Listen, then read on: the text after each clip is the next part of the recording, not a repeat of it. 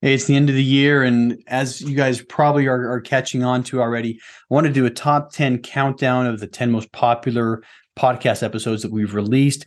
And today is number two. So, in second spot, it was episode number 148, released on the 21st of June, 2021, with guest Heschel Mangle. So, he did his first deal episode. At the time, we talked about, it actually wasn't his first deal, but we talked about a deal that he had closed, and very, very good episode, and hope you guys enjoy it. Welcome to the Diary of an Apartment Investor podcast. I'm your host, Brian Briscoe. Very excited for today's show. It's one of our first deal series episodes, and we have Heschel Mangle on the line with us today, who recently closed on a 32-unit apartment complex in Cincinnati, Ohio for $1.5 million, and it was a B-class apartment. So, that said, Heschel, welcome to the show. Thank you, Brian. It's good to be back. Yeah, and this is interesting. You were one of the first people to come on the show. It's been almost a year. You were episode 19, which was a long-running number one, as far as downloads for this show. It was the first one to hit 300 downloads, first one to hit 400 downloads, and the first episode to hit 500 downloads. So, something about you is magical. So thanks a lot for being on the show again. Yeah, absolutely. I mean, I wish I can take credit for that one, but that Joseph, who was the lead on that one, was dropping insights the entire time and absolutely gold. So yeah, credit to him. Yeah, I mean, that was absolutely pure gold. I was taking notes. I mean, we've come a little ways ourselves since that episode recorded, but I was definitely taking notes, and I re-listened to that one a couple of times just to hear what he had said again about scaling and growing your business. But that said, let's talk a little bit more about that episode in detail. What are some key takeaways you had from that, and how did that help you?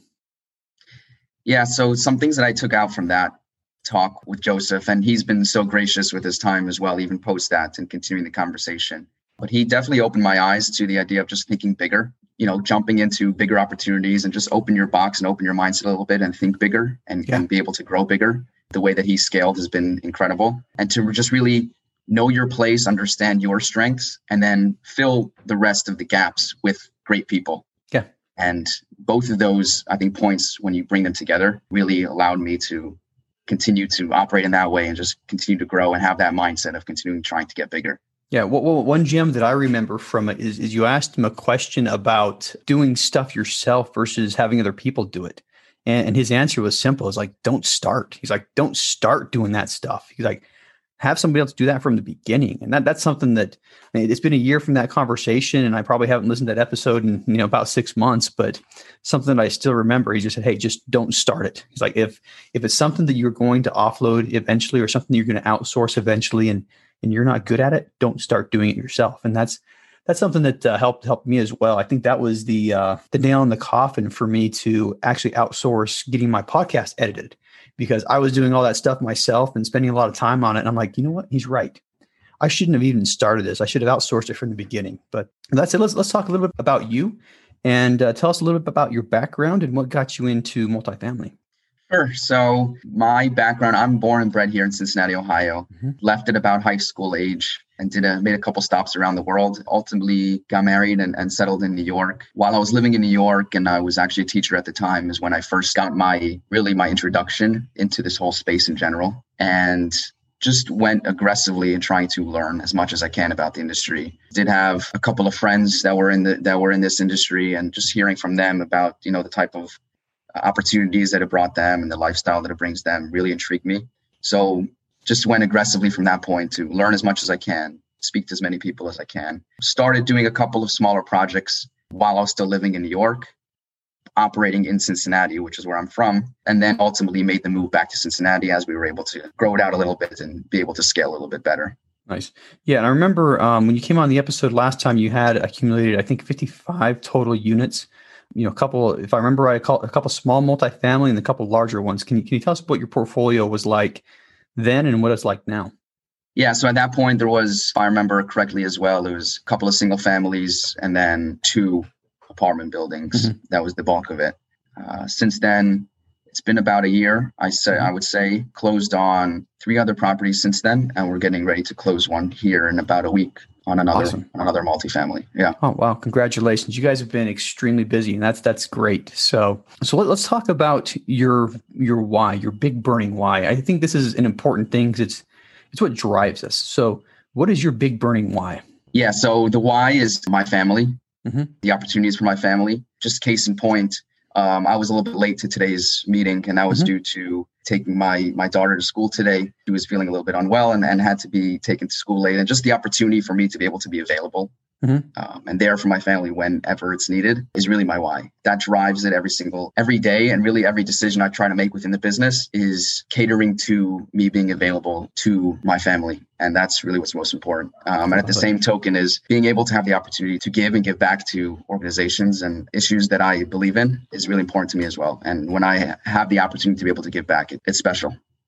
Yeah, I love that. And that aligns very closely to what my why is. I mean, I started this business 3 years ago to be able to live close to family, and I'm now in Idaho Falls, which is, close to family. So, we're about 2 blocks away from 2 of my wife's sisters, slightly different directions, but, we're close to family. And it was something that my W-2 job, I wouldn't have been able to do. And that big burning why for me had really fueled me. So being available to your kids is huge. And I know they'll thank you for it many years from now, probably not when they're teenagers, but hopefully when they're in their 30s, they'll reach back and thank you for it. But so let's talk about this particular deal itself. So 32 units, Cincinnati, and I know it's in the same metro you're in. So let's talk about how you found the deal, first of all. So I found the deal through a broker that I've built a relationship with over the last few years. He brought me a different deal originally that was owned by the same owner. And we decided we weren't going to pursue that opportunity. But in conversation, we realized that there was actually another property that he owned that he wasn't really interested in selling at the time. But we were able to continue to stay in touch and follow up with that. And eventually we were able to come to terms and secure the contract for this property, which is one that we ultimately closed on. Nice. Now, how long did you know this broker before he brought you that first deal? It's been at least 2 years, and we always stay in touch. We're always staying in touch in terms of what opportunities are out there, and we've done a couple of projects and worked together on some other things in the past. But this is the first multifamily deal that we actually closed together. But we've always staying in touch and in contact over the last couple of years. Yeah, that's a big thing. I mean, it's nice to have a lot of brokers, and I think it's kind of hard for the newer investor to build that broker relationship. I think a lot of brokers are closed off, but basically 2 years since you knew him before you closed your first big multifamily deal, and I don't think that's atypical. I think there's a lot of people who it takes a long time to build those relationships of trust, and that's something for a lot of people that's a struggle at first is to be able to get that relationship with the broker. Now, what other type of stuff did you do? I mean, you said you had other business with him. What other type of stuff did you do with him? Well, I actually was involved with a single family deal with him as well. And we've done some work on a couple of rehabs.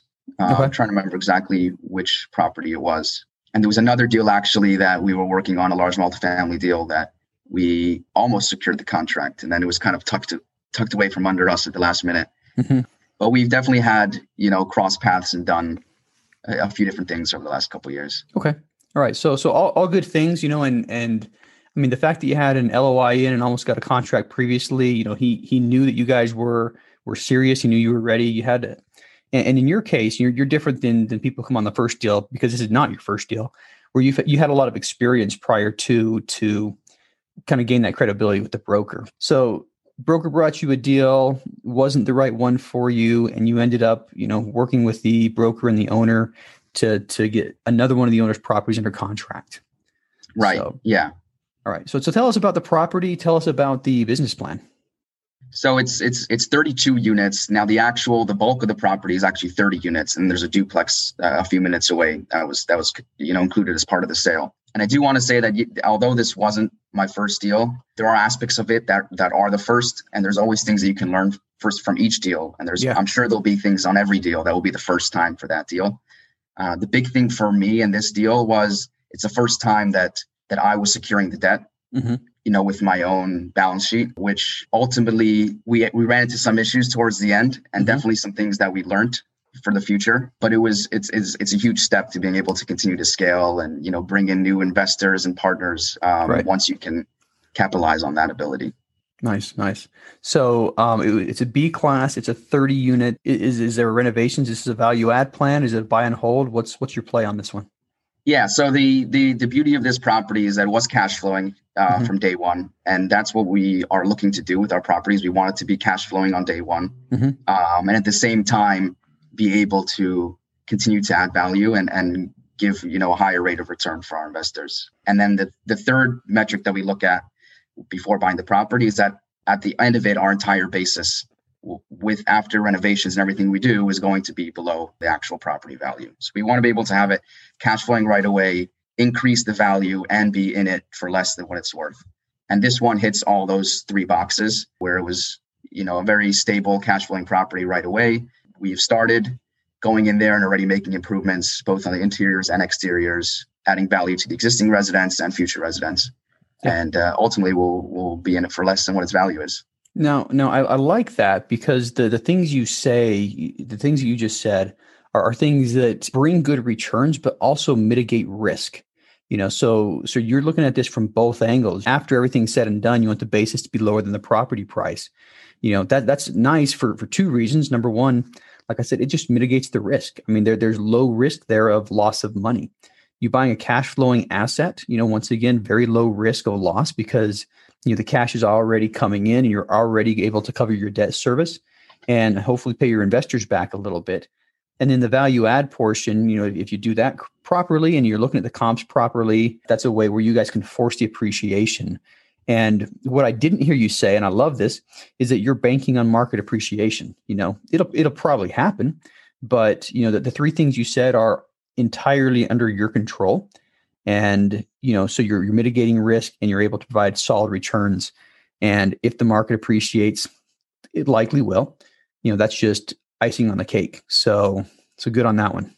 All right. So let's talk about the capital raise. How much did you raise for this and how much did you contribute yourself? Yes, we raised about $500,000. 50 of that was from myself and 450 came from our partners. And that was the process of raising the capital. And, thankfully we started at a place where we already had mutual understanding and mutual respect for each other. And that makes it a lot easier to run a deal when you know who your partners are and everybody's comfortable working with each other. So it was no real sales pitch in terms of having to sell myself or the way, that we would operate the deal because we all had that common ground already. So, that's really been helpful for me and also in future deals and the deal that we're closing now and probably for the foreseeable future is the way I'll go about it. It's just people within my existing network or, an existing investor telling their friend or their relative, hey, I've done this deal with them. I think this is something you would be interested in and kind of letting the deal speak for itself. Yeah. And that's the very important point. You had credibility with these people prior to asking them to invest. And I think, a common mistake that a lot of people make is they have the idea that if you have a good deal, the money will come. I think it's the opposite. You have to have the relationship with investors. You have to have that credibility with investors before you pitch them that good deal or that money's not going to come. So you had fostered a relationship with people. They trusted you. And something that I also think is important is, you're putting your own money into the deal, so a $500,000 raise, you've got 10% of the total capital stack there. And you can basically say, hey, I'm investing $50,000 of my own money. Will you invest with me? And that's a lot different than I've got a project and I want you to invest. Will you please give me some money to invest? So good. I think there's a lot of little gold nuggets there in what you said. Fostering the relationships and then being able to capitalize on the relationships you'd already built and the trust and confidence you'd already built with people. Yeah. And I think if for someone who's listening to this and maybe thinking like, oh, I've never done a deal before, how do I build that credibility? Credibility is not only built from, I think, a previous deal that you might have done with this person or something else. You can build credibility and trust in many ways. Sometimes you can even build credibility and trust from deals that you did not do, which is very important. And I think that we don't see it enough of people talking about deals that they didn't do. And that builds trust as well when they see that you're honest in your underwriting, you're honest in your reporting, and you're explaining to people why this deal you didn't think would be a good opportunity for them to get into. That builds trust as well. And then, in your everyday just relationships and the way you deal with people and the way you conduct your lifestyle, builds that trust and credibility as well. So, it's not only from, oh, I've done 10 deals, look at me, trust me. Because, and there are unfortunately probably people that have done 10, 20 deals that are not trustworthy. So I would say, look past just the amount of experience that you may think you have or don't have, and look for ways, really just be, honest and personable, and ultimately you'll end up building the trust. Yeah, I think that's huge. I mean, especially for the newcomer, it's something where you can take your previous life experiences, your previous life skills, your previous life relationships, and apply them to, the multifamily, the apartment investing business. And that's something that you said very, very eloquently. You can just be a good person, be trustworthy, and that by itself is going to go a long way in being able to attract capital when it's time to do that. So yeah.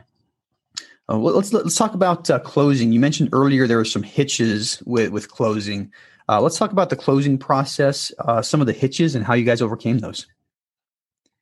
Yeah, so the closing process was going quite smooth. And then I want to say about 3 days after closing was scheduled, we get a message from the lender like, hey, actually, we need to change some things. And that threw quite a wrench into the deal. We had quite a lot of my own personal money already locked up in the deal, and in earnest money and due diligence money and legal fees and everything else. And, they wanted to come at the end after we were meant to close and changing terms. And I don't know exactly why that occurred. The entire process was a transparent process. I think ultimately there are many different departments and levels and hierarchy within a bank structure, and things can be a little bit of broken telephone, I think, when you go up and down the totem pole. Yeah, right. And, there's only one level that's the face of the deal, that's communicating with you as the customer, and many levels beyond that don't interface with the customer. And especially when you're dealing with a bank that's relationship based, it's important to have relationships with the people that are ultimately making the decisions. Now, what terms did they change, and how did that affect you going forward? Were they significant enough to make you pause and say, can we still do this deal, or what type of terms did they change on this? Yeah, there were definitely moments where there was pause of, can we still do this deal? And, I reiterated to them and really all the parties the entire time is, at the end of the day, I'm a fiduciary for my investors' money. And if it's not going to be good for them, we're going to walk away. Personally, I had money in the deal that I would have lost. But at the end of the day, they had to understand that the deal has to work for those who have financial interest in the deal, and for those that I'm representing. And if it doesn't work for them, we can't do it. And ultimately, I think they appreciated that. And we were able to continue to finagle around and negotiate both with them and the owner to get the deal done in a manner that worked for everybody. But there definitely were moments throughout it where we weren't sure if the deal was going to get done. They wanted more capital, first of all, and a reserve account. They wanted some extra contingencies because, being that this was the first deal that I was guaranteeing on my own, they decided they wanted a lot more contingencies, and I don't even know exactly what. But ultimately, we were able to come to the agreement as to how much we should put down in reserve, what other contingencies were going to be, and how we were going to kind of operate the deal going forward. And then, they wanted to do another appraisal and another report and another report. So that kind of took a bit. And at that point, a lot of it was just time, because at that point we were out of contract. And the owner at that point said, like, the contract is over. He's taking the earnest money.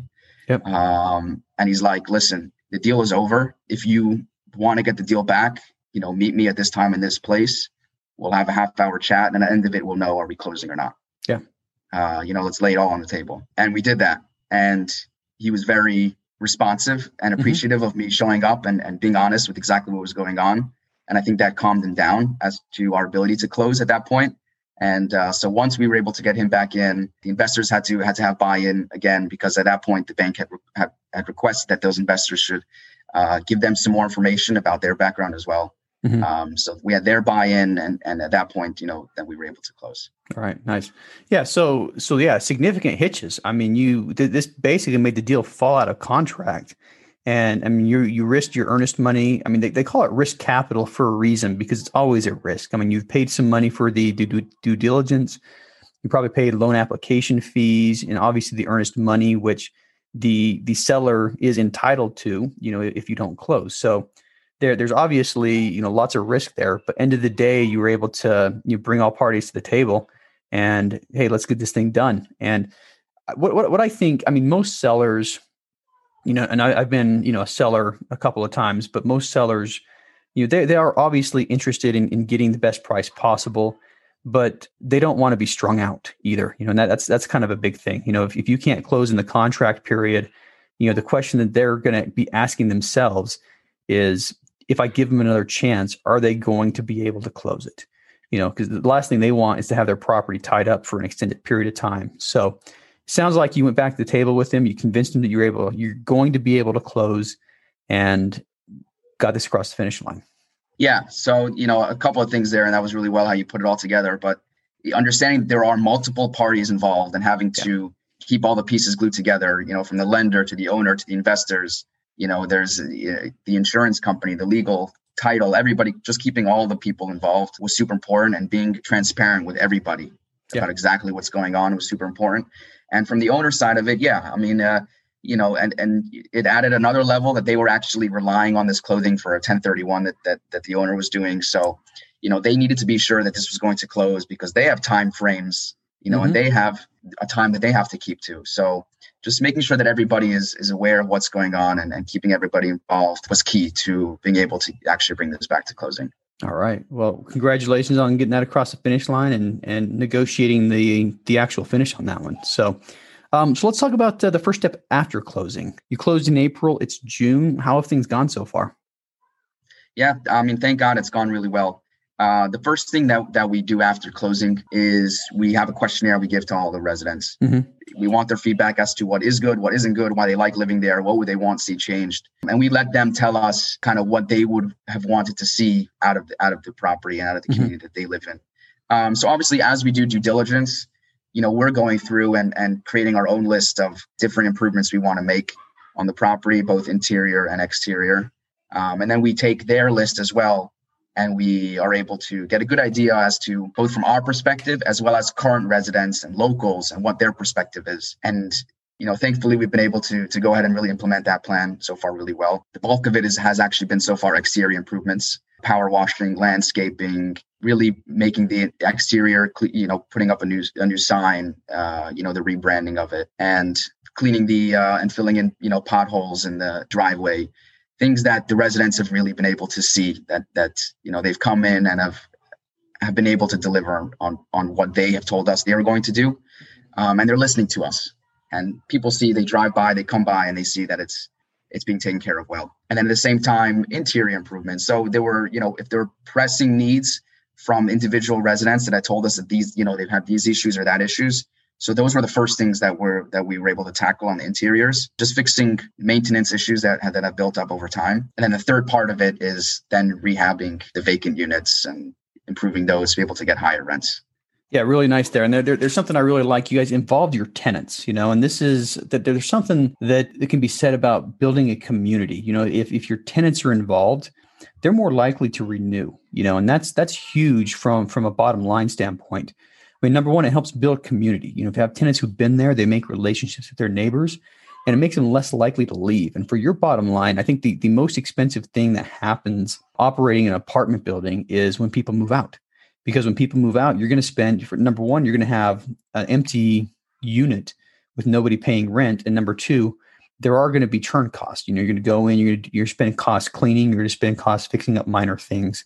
And, if you can get the tenant to stay in for a year or sign a renewal, that saves you a lot of money and keeps money coming in as well. So involving your tenants, I think, is a smart move. I think the curb appeal goes a long way to showing the tenants that you guys are going to make, that you care about the place. You want to make it look better, and they're going to see that immediately. They're going to see that it's getting better. And once again, that makes them more likely to stay. I don't think curb appeal directly contributes to your NOI by bringing more money in, but it definitely contributes by, making people a little more likely to stay there longer. So we talked about the project, how you closed on it and what you've done since then. So the question I always like to ask everybody is, what's next for you? Where are you going from here? Yeah, so we're continuing to try to build both, obviously, on that deal as well as in other deals. As I mentioned, we are closing another deal here in about a week or two, hopefully before the end of the month. So we're continuing to look for these type of deals that meet that criteria. If it's cash flowing, there's room for value to be added, and that we can be in for less than its value. So those three are really important for the new deals that we're looking for. And really, as Joseph had told us, a year ago, we're trying to think bigger. The last couple of deals we've been in have been about this size, the 30, 35 units. And we're trying to think bigger and be able to scale bigger and look for bigger properties. Yeah, that's where we hope to be heading. Yeah, love it. Yeah, and you got a really good base. A couple of 20, 30 unit properties. I'm guessing your unit count right now is triple digit, low triple digits. So being able to go to that next step, you got a very solid base to be able to push the envelope a little more. All right. Yeah. So what advice would you give an aspiring investor who is maybe 6 to 12 months out from getting their first deal? Network. Build relationships with people. That's ultimately what drives the business. Is you get out there. Now you can get out there even more and meet people, show your face, build relationships, build real relationships, be consistent, I think is a huge thing. This business has ups and downs, and there's no guarantees from one day to the next. Every day is different. Just try to go out there, be consistent, and find common ground with service people around you, with other people in the industry, where you can add value to people, and ultimately just build relationships with people. Yeah. That's solid. I mean, it's definitely a relationship business, on all aspects, from you to your investors, from you to your lender, from you to the seller, the brokers, from even the service providers, the property managers, and everybody else involved. It's a team sport, and you've got to keep that team together. So building the network, maintaining those relationships is huge. Great tip. All right. And the last question, how can listeners learn more about you? I'm available on LinkedIn at Heschel Mangel is my handle. That's probably the best way to go about finding me. All right. Sounds good. And we'll put a link to that in the show notes. So if anybody's interested in reaching out to him, tap the link to his LinkedIn profile. And incidentally, that's where, Heschel and I first met, was on LinkedIn. I think he responded to a post I put out, a feeler I put out, a year ago, looking for people who wanted to come on podcasts. So that said, Heschel, thank you so much for coming on the show. This was great. And it's been great catching up and seeing what you've done in the last year. So thank you very much. Thanks for listening to the Diary of an Apartment Investor podcast by the Tribe of Titans. If you're still listening, you obviously liked it, so go ahead and subscribe to the podcast, leave a 5-star rating and review if you haven't already, and then make sure to check out our YouTube channel, which incidentally has a ton of video content that you'll also enjoy and learn from. Now, if you're interested in being on the show, go to our website, diaryofanapartmentinvestor.com, and fill out the questionnaire on the website. And for more educational content and for more information about our educational community, check us out at thetribeoftitans.info.